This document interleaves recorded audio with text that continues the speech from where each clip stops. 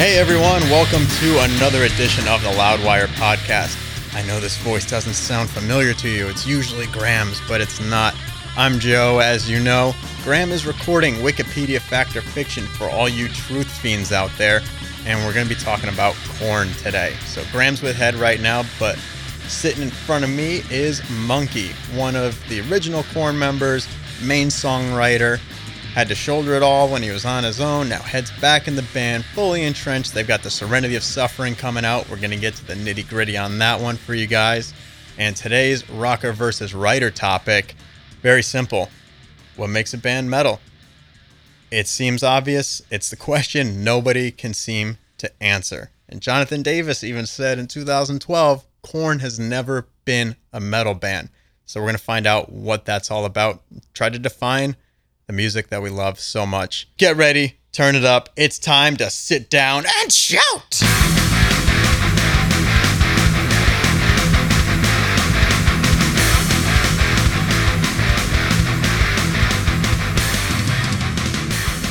I'm here with Monkey from Korn. Yes, sir. All right, how you doing? I'm good, man. Glad to hear. Just rolling around the city, doing press for the new record, and played last night. It was crazy. Yeah, and then you got another gig coming up and winding down the tour. Yeah, we have Rob a few more shows left. Rob Zombie, In This Moment. It's been crazy. I was telling Rob's wife the other night, I was like, man, this has been probably one of the best tours of our career. It seems like everybody's having fun doing the co-headlining thing these days. Yeah. The touring festivals not happening as much anymore. You know, you got Slipknot doing a co-headliner. You guys are doing a co-headliner. It just makes sense these days. You know, the business changes it has always been changing so rapidly that you kind of got to go where it is. Adapt and move on. Yep, just adapt. And I mean, 35 million records sold. You guys have Is that how many we sold? That's what something like that's that. what the internet said. So the Wikipedia head's probably answering that question. Yeah, now. we'll get that cleared up. So you get the new album, The Serenity of Suffering, coming out, and it's interesting because you guys have been saying the whole time leading up to the release, it's going to be a heavy one. Going back a little bit to the earlier sound, kind of like the first four albums. And one thing I noticed when I was listening to it is it's darkly melodic, and there's some moments that kind of sound uplifting, like a light in the darkness. Now, kind of trying to channel that older sound, but still writing from the heart. Obviously, you guys are in a different mental space than you were in the earlier days. So do you think that's why some of those more kind of partially uplifting moments creep into the music? I think it's definitely a reflection of how we write songs now, as opposed to the time when we didn't know. We just like, you know, let's do this part. Now let's play this part. You know, Now there's a sense of actual songwriting skill that goes behind what we do, and kind of playing to each other's strengths. Yeah, along the way. and then let's kind of like. We have our canvas. Let's paint where we want things to shine, and what sort of dark areas of the song do we want to bring? You know, on the creative side of making a record, it's always we wanted to have peaks and valleys. We wanted to kind of peaks and valleys, light and shade. Yeah, and just kind of look at it as what it would be visually. As to a listener, well, what do you want them to kind of envision? Yeah, a little cinematic. Yes, and that's kind of how we looked at this whole album. And we want the heavy moments to be really heavy, but in contrast, having those more major like chord progressions or definitely lighter moments kind of, you know, stand on their own, I guess. Yeah, you can only know darkness if you have light. You can only know light if you have darkness. So good. And that's a lifetime of experience right there. A little bit of what Ryan James Dio was always talking about. Mm-hmm. Now, did performing your debut album in full on tour kind of get you back a little bit in the mindset for writing this one? I think so. Our producer came out, Nick Raskulinecz. He came out with us on the road, and this was all. I mean, Head and I started writing riffs for the record in June, and that was last year. And originally, we started writing those on 8-string guitars. Oh wow! I know. So it was like we were already trying to kind of like push ourselves creatively and get us into a place where we felt like we were making a jump, you know.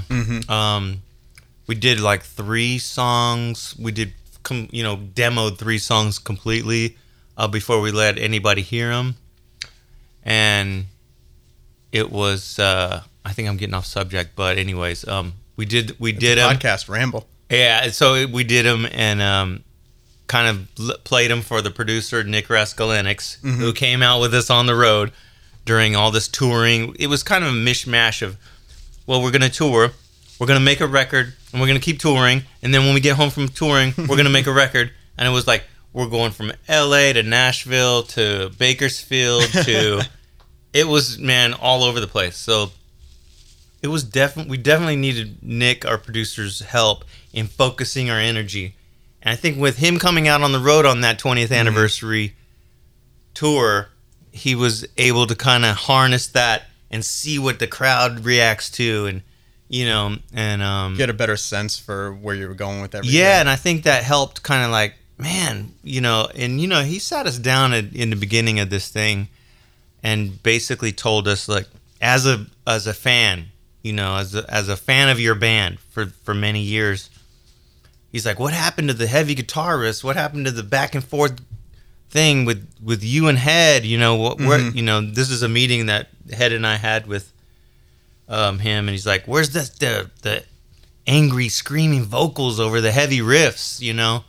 Where's Fieldy's bass? Like, where's his bass? Like, you can't even hear his bass anymore. Like, that slapping thing that so many people love, including me.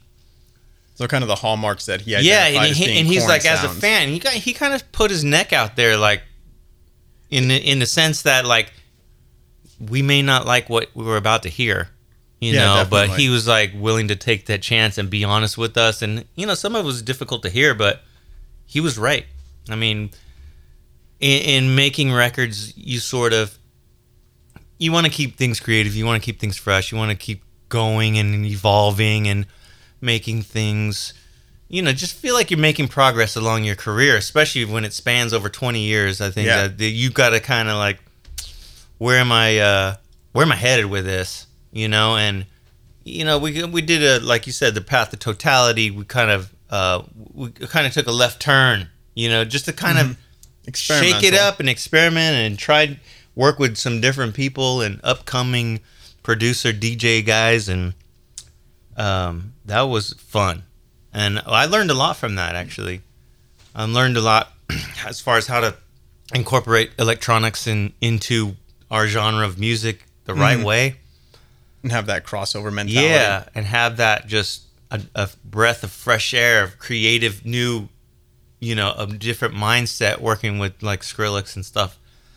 A lot of people were turned off by it, but for us, creatively, it was a big leap forward into something that was new, and Jonathan was super inspired by it. And I mean, when you've been around for nearly 20 years, by the time you start that album, like, you've earned the ability to kind of go off a little bit and try something new. And if the fans don't like it, like, hey, that's fine. There's going to be more Korn albums. But after a certain status, you kind of earn that ability to be able to do that. And not a lot of bands have that leverage and that room to play with their fans like that. I know. Our fans are super forgiving.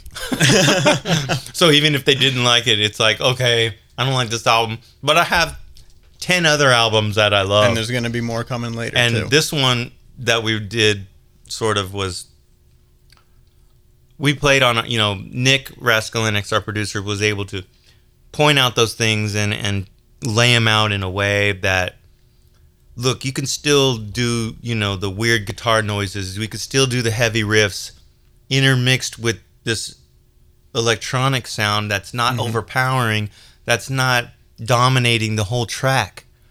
And that you guys can actually use this to your advantage as to what you already do.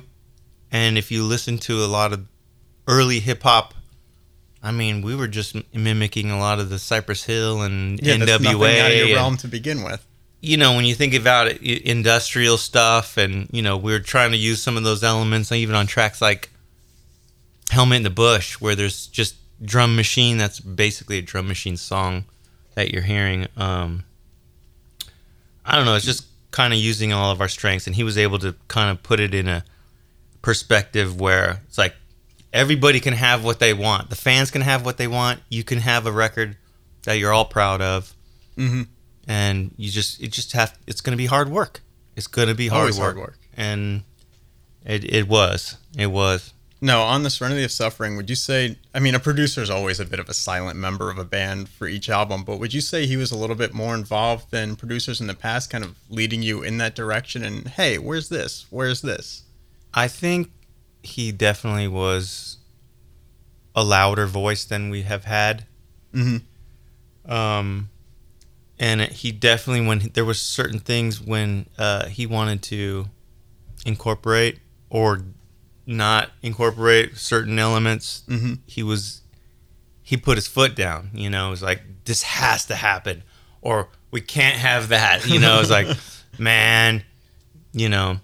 But I think really he was a key element in bringing out those heavy riffs and getting a really strong, aggressive album overall. Definitely. I think there's a lot of melodies. There's a lot of dark melodies in it. But he was actually really good at mediating between getting Jonathan in front of the microphone to like all these songs that we wrote, and kind of going through and kind of just, I don't know, spelling out the way that he thinks the album should sound, or his vision of the album. Because at first it was difficult when Nick and Jonathan heard some of the demos that Brian and I had done on 8-string guitars. It was, they were like, I don't know. It was kind of a nice way of saying, nah, they didn't like it.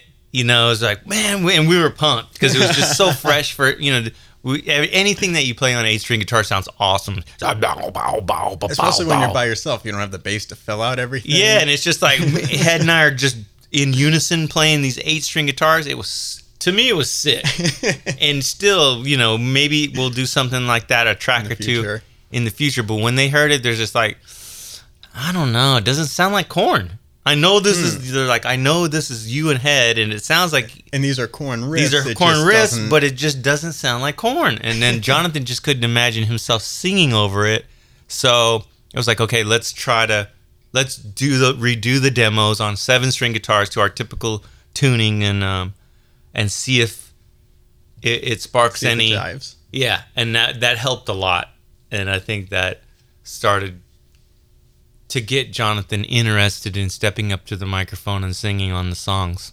Especially with him, you know, it's got to be a very convincing performance, the way with his vocal style, with everything. So it's like, if he's not ready, you really need to tap into something in his mind that just flicks that switch, and then, you know, you get what we all know him to be. Yeah, because as soon as you're right, as soon as that switch goes off, it's like, it just pours out of him, you know, and then whatever that, and you never know what it could be. It could be the electronic element. It could be a riff. It could be just a chorus that he feels, and then once he gets into it, it's no holding him back. That's for sure.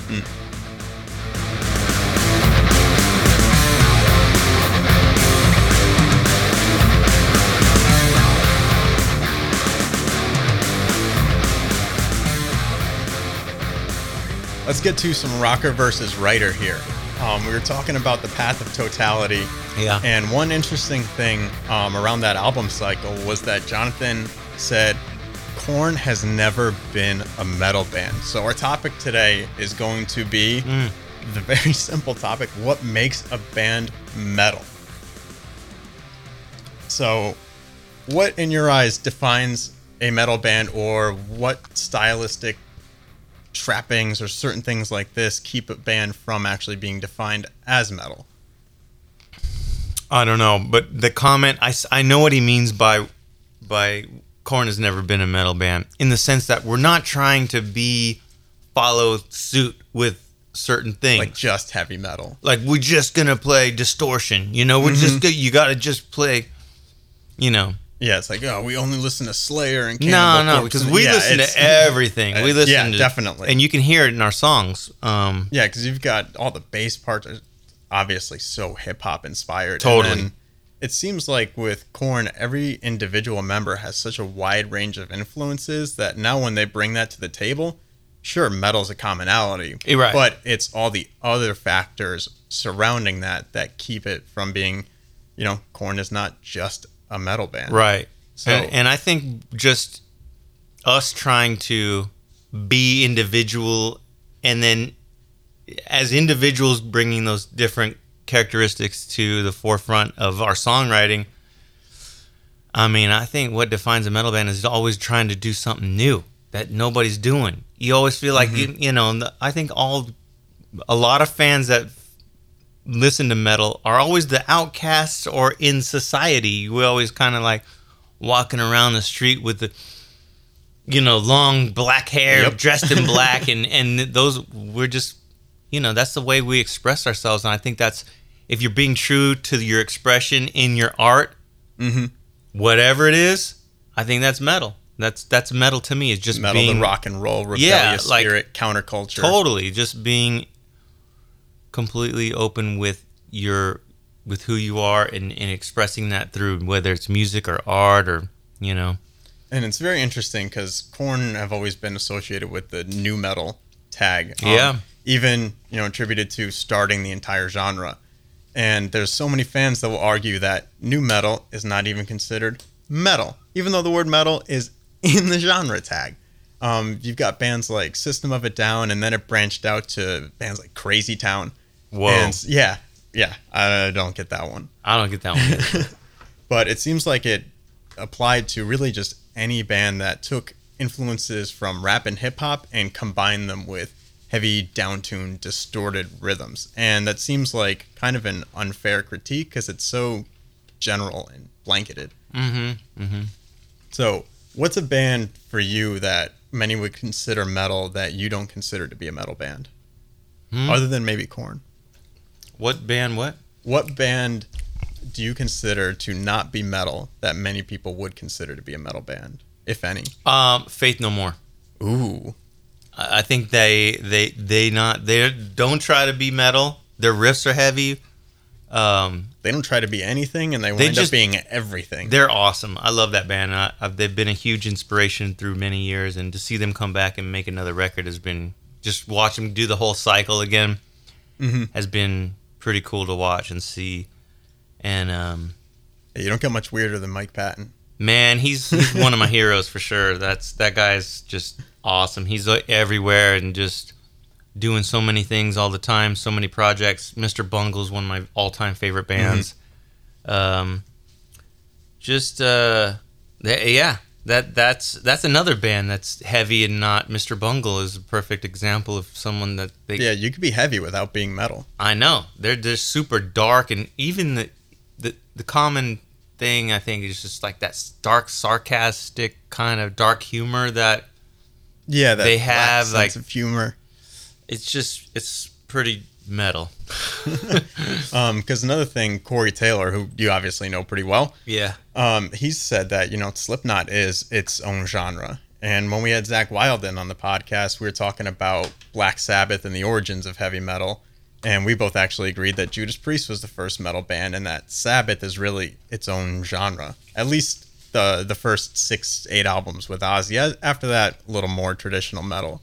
But I think the same could be applied to Korn, where these bands are doing something that is just so completely different than what anybody else is doing. And again, it goes back to bringing in so many different outside influences to the table that it's, we're not a metal band, we're not a rock band, we're Korn, we're Slipknot, we're Black Sabbath. Right, you're just taking influences that, you grew up as a kid, or movies that you've watched, and maybe moments in your childhood that weren't so good or good, and you're just combining those things into however it is you express it on your instrument.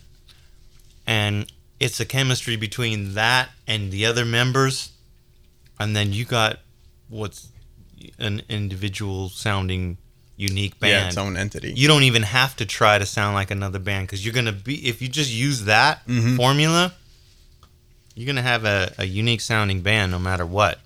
Definitely. I think it's when bands start to kind of follow another band or do something that another band's doing too much, instead of letting that influence them in such a strong way that it becomes they've sort of morphed into something they're not. You know? Yeah. Like I was watching something with Alex Skolnick breaking down a guitar solo. I love that guy. And he's amazing. He's such a cool dude too. We get to we actually presented this show with Metal Allegiance where they played all of Deep Purple's Made in Japan, and I got to watch Alex Skolnick play Richie Blackmore music 3 feet in front of my face. Holy crap! Yeah, but I was watching him deconstruct one of his solos, and he was saying, there's this little lick, like this little 3-note part, and he's comparing it to some like classic rock greats, and this is what they did, and he's like, so this is this part, this is this part, this is this part. Wow! So you take those 3 individual parts, put it into your own style in a solo, and that's bringing in the influences without really imitating too much. Right. That's pretty dope. That guy's an amazing guitar player, man. He's phenomenal. He's from here, huh? He's from Brooklyn? He lives in Brooklyn. That's right. So yeah, it's nice. We had him in a couple times. It's like, I saw him. Feels like home. I saw him maybe it was a couple years ago already, but we did a festival together about a year ago, and him and like Jeff Loomis are watching from the side of the stage, Korn. Oh wow! I'm just like, I'm super nervous, Like, my God. And then what do I got to nervous about? I just, we're just rocking bar chords, but it's the intensity. I think that it's the passion that we play with when you see Korn live. I think we've always been such a live and paid so much attention to our live show. Mm-hmm. Because you can go and record music that's super intricate, but we always wanted to translate live. I remember seeing bands like Rage Against the Machine back in the day, seeing the energy, boom, the crowd jumping and just... Or the riot that they started. I don't know nothing about that. Yeah, they started the riot at DNC a few... right around the turn of the millennium. So you see that energy, but I mean, it's more than just playing barred chords because you have to be lockstep with that kind of rhythmic music. You got to be tight. So, last bit about the rocker versus writer thing with what makes a band metal.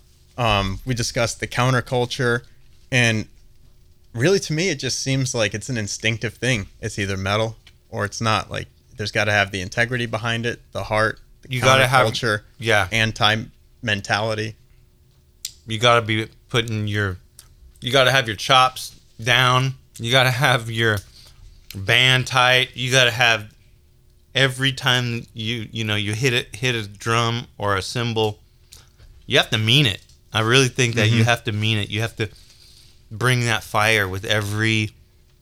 Yeah, if you're not trying to break your sticks, you're not playing hard enough. I mean, there's a thin line there because, again, you have to think about the band being tight. Yeah, you don't want to go through. But still, like you're hitting the guitar string so hard that it's going out of tune.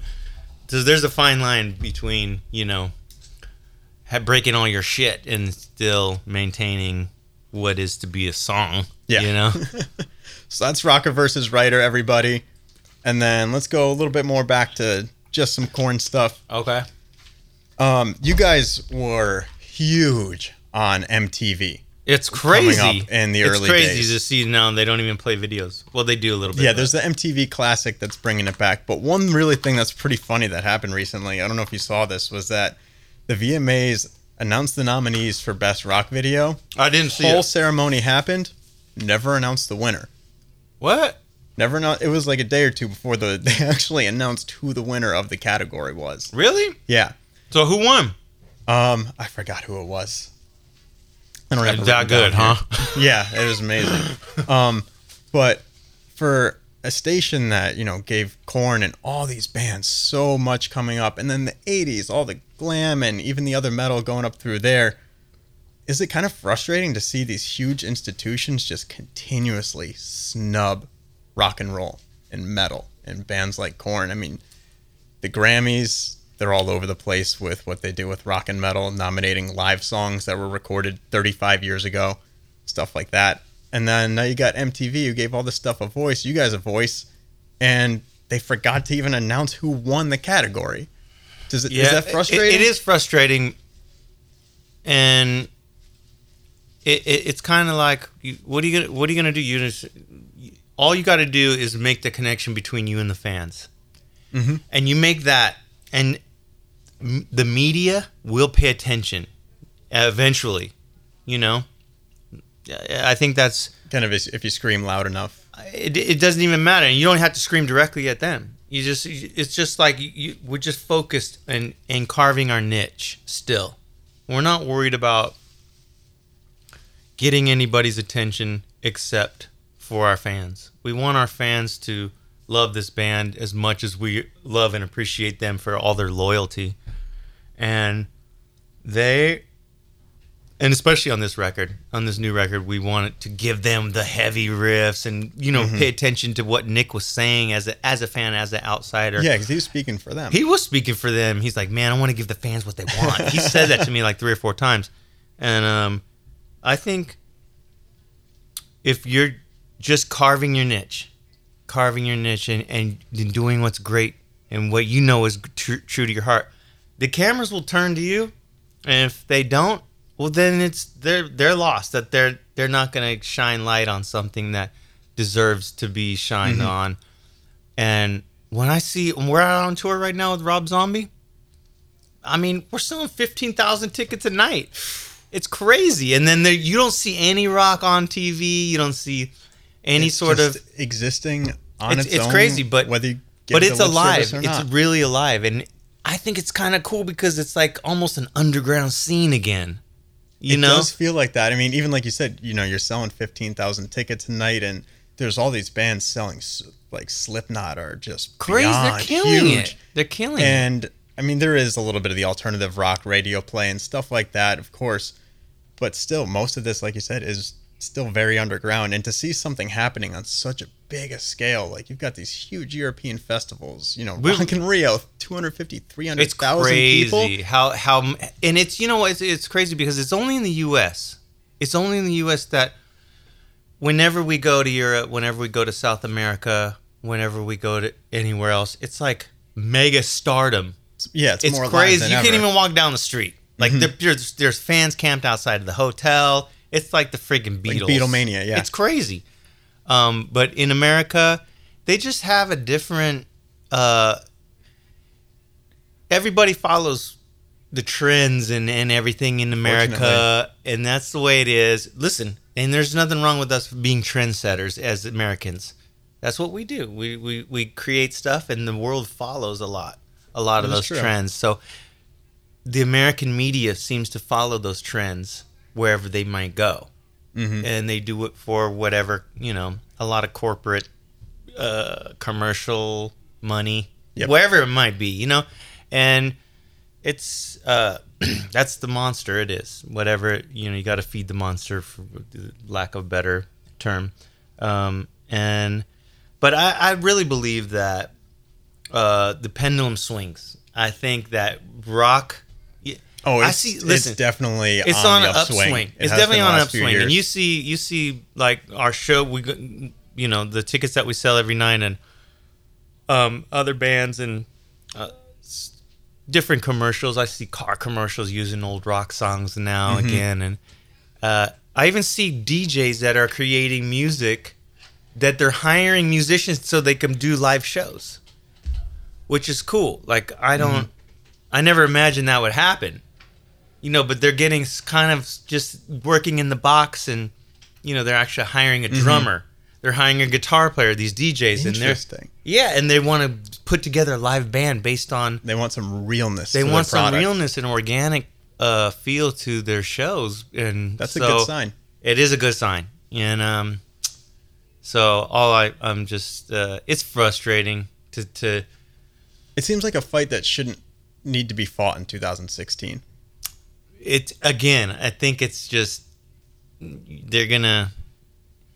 Hip hop is such a big element in the world of music too, and even country music is getting like more love than rock. Oh, definitely. Because country's kind of crossed over a little bit of country pop. The country. I see a lot of the country stars doing a lot of stuff we did in the '90s. Like what? Just like stage shows and living in excess. The whole extravagant, kind of like stereotypical 100 trucks and buses, and I'm like, this is just kind of crazy. We did that in the '90s, It's like Yeah, the stereotypical rock star Yeah, and it's personality. just like even some of the clothes they're wearing, I'm like, damn. Metal's a fashion statement now. Hey, But, I think it's just it's the nature of the way the ups and downs of the industry. Mm-hmm, and definitely. I definitely think rock music is on an upswing, and that you're going to be seeing a lot more of it. But it's kind of cool because you're listening to a genre of music that's kind of underground now. Yeah. I always thought that when my favorite underground band was underground, that it was cool. When it became successful and the media was all over it, it was when I was like, this is Not cool anymore. But Exactly. looks like we're out of time here. But I want Monkey, we gotta go, bro. There's That's Ed. head. He's taking me out of here. I gotta get out of here. We gotta go. All right. Got pizza, got meatballs, everything's ready for the road. I want to thank you guys so much for coming in here, giving us some of your time. Right on. Talking about metal. New Korn album, The Serenity of Suffering. It's heavy. Pick it out.